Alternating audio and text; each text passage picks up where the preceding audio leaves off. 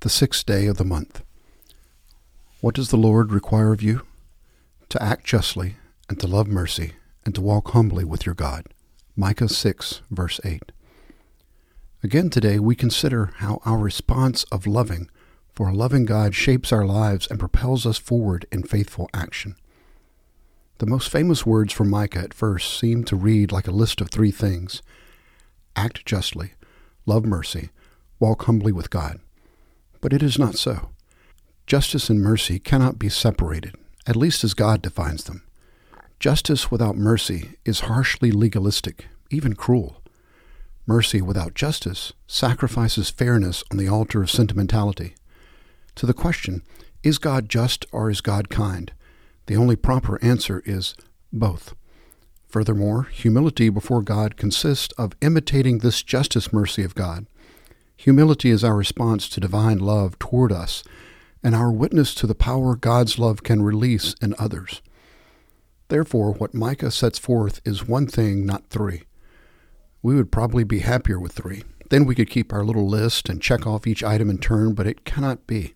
Hence we are constrained to ask, if I seek justice for myself, can I understand when others extend mercy to those who have hurt me? Can I show mercy myself? If I am merciful to others, can I understand why those who have been hurt think I have no concern for fairness? Since God alone knows in what proportions justice and mercy must be mixed in any given instance, can I learn that walking humbly with God not only means that I seek to emulate God, it also means I cannot fully do so, since God alone is the righteous judge. How do I, with my noble aspirations, strive to emulate God and yet confront my limitations of understanding and action?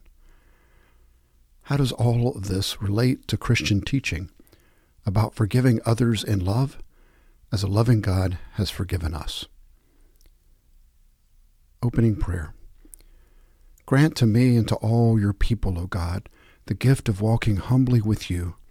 Give us the wisdom to know how best to temper justice with mercy, to buttress mercy with justice, so that your will may be done on earth as in heaven, through Christ our Judge and Advocate. Amen.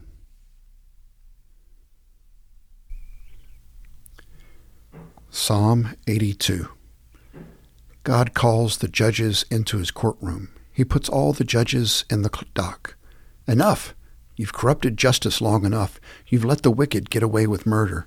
You're here to defend the defenseless, to make sure that underdogs get a fair break. Your job is to stand up for the powerless and prosecute all those who exploit them. Ignorant judges, head-in-the-sand judges. They haven't a clue to what's going on. And now everything's falling apart. The world's coming unglued.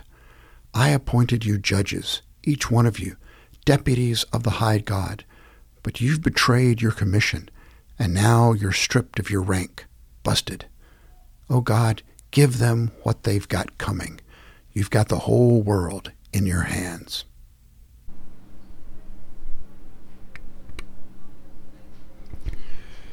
From the prophet Isaiah, chapter 2, verses 1 through 11. The word which Isaiah the son of Amoz saw concerning Judah and Jerusalem. Now it come about that in the last days the mountains of the house of the Lord will be established as the chief of the mountains, and will be raised above the hills, and all the nations will be streamed to it. And many people will come and say, Come, let us go up to the mount of the Lord, to the house of the God of Jacob, that he may teach us concerning his ways, and that we may walk in his paths. For the law will go forth from Zion, and the word of the Lord from Jerusalem, and he will judge between the nations, and will render decisions for many people. And they will hammer their swords and the plowshares and their spears and the pruning hooks. Nation will not lift up sword against nation, and never again will they learn war. Come, house of Jacob, and let us walk in the light of the Lord, for you have abandoned your people, the house of Jacob, because they are filled with influences from the east, and they are soothsayers like the Philistines, and they strike bargains with the children of foreigners. Their land has also been filled with silver and gold, and there is no end to their treasures. Their land has been filled with horses, and there is no end to their chariots. Their land has also been filled with idols. They worship the work of their hands, that which their fingers have made. So the common man has been humbled, and the man of importance has been abased, but do not forgive them. Enter the rock and hide in the dust from the terror of the Lord and from the splendor of his majesty. The proud look of man will be abased, and the loftiness of man will be humbled, and the Lord alone will be exalted in that day.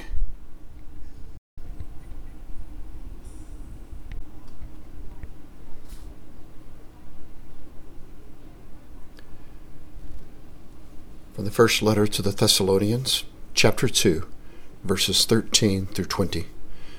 For this reason, we also constantly thank God that when you received the word of God which you heard from us, you accepted it not as the word of men, but for what it really is, the word of God, which also performs its work in you who believe.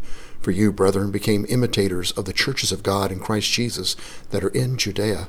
For you also endured the same sufferings at the hand of your own countrymen, even as they did from the Jews, who both killed the Lord Jesus and the prophets, and drove us out. They are not pleasing to God, but hostile to all men, hindering us from speaking to the Gentiles, so that they may be saved, with the result that they will always fill up the measure of their sins, but wrath has come upon them to the utmost.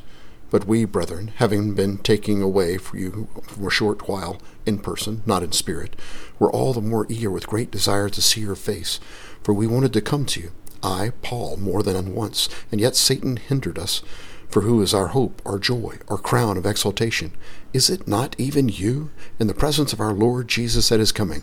For you are our glory and joy.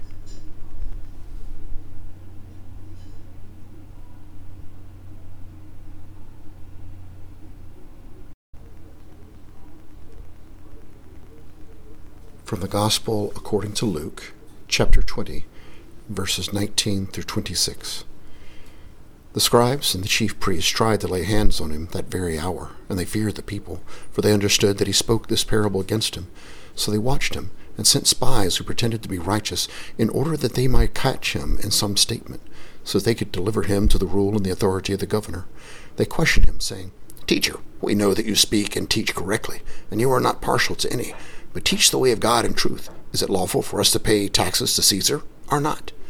But he detected their trickery, and said to them, Show me a denarius. Whose likeness and inscription does it have? They said, Caesar's. And he said to them, Then render to Caesar the things that are Caesar's, and to God the things that are God's. And they were unable to catch him in a saying in the presence of the people, and being amazed at his answer, they became silent.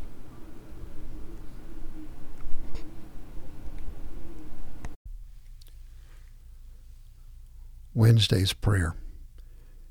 In the middle of this week, good Lord, assure me again of your presence in the midst of life. Renew my strength and determination to do your will on earth, even as it is done in heaven. Save me from self-contentment, from a vision that is too narrow. Enable me to reach beyond my parish into my community, beyond my community into every corner of your anguished world. Help me to see even beyond this world into the vast expanse of your universe, created as a sign of your extraordinary love and of your enduring power. This I ask through Christ, through whom all things were made, in whom all things hold together. Amen. A prayer by James T. Butt from the Methodist Handbook of Prayer for 2023. Sensitive God, as you hid your face from those who went before, knowing that we cannot grasp the full measure of your glory, thank you that so often in the quiet, hidden places you make your treasures known, teaching patient openness and revealing depths of meaning and compassion, or heights of possibility and hope. For treasures hidden in the gentle smile or kindly act, thank you. For courageous care and generosity of spirit, thank you. For persistent justice-seeking and moments of reconciliation, thank you.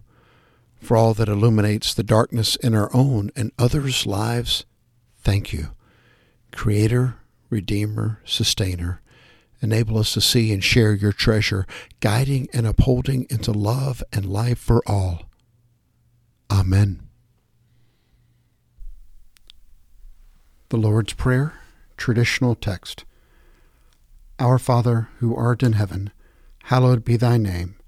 Thy kingdom come, thy will be done on earth as it is in heaven. Give us this day our daily bread, And forgive us our debts, as we forgive our debtors. And lead us not into temptation, but deliver us from evil. For thine is the kingdom, and the power, and the glory forever. Amen.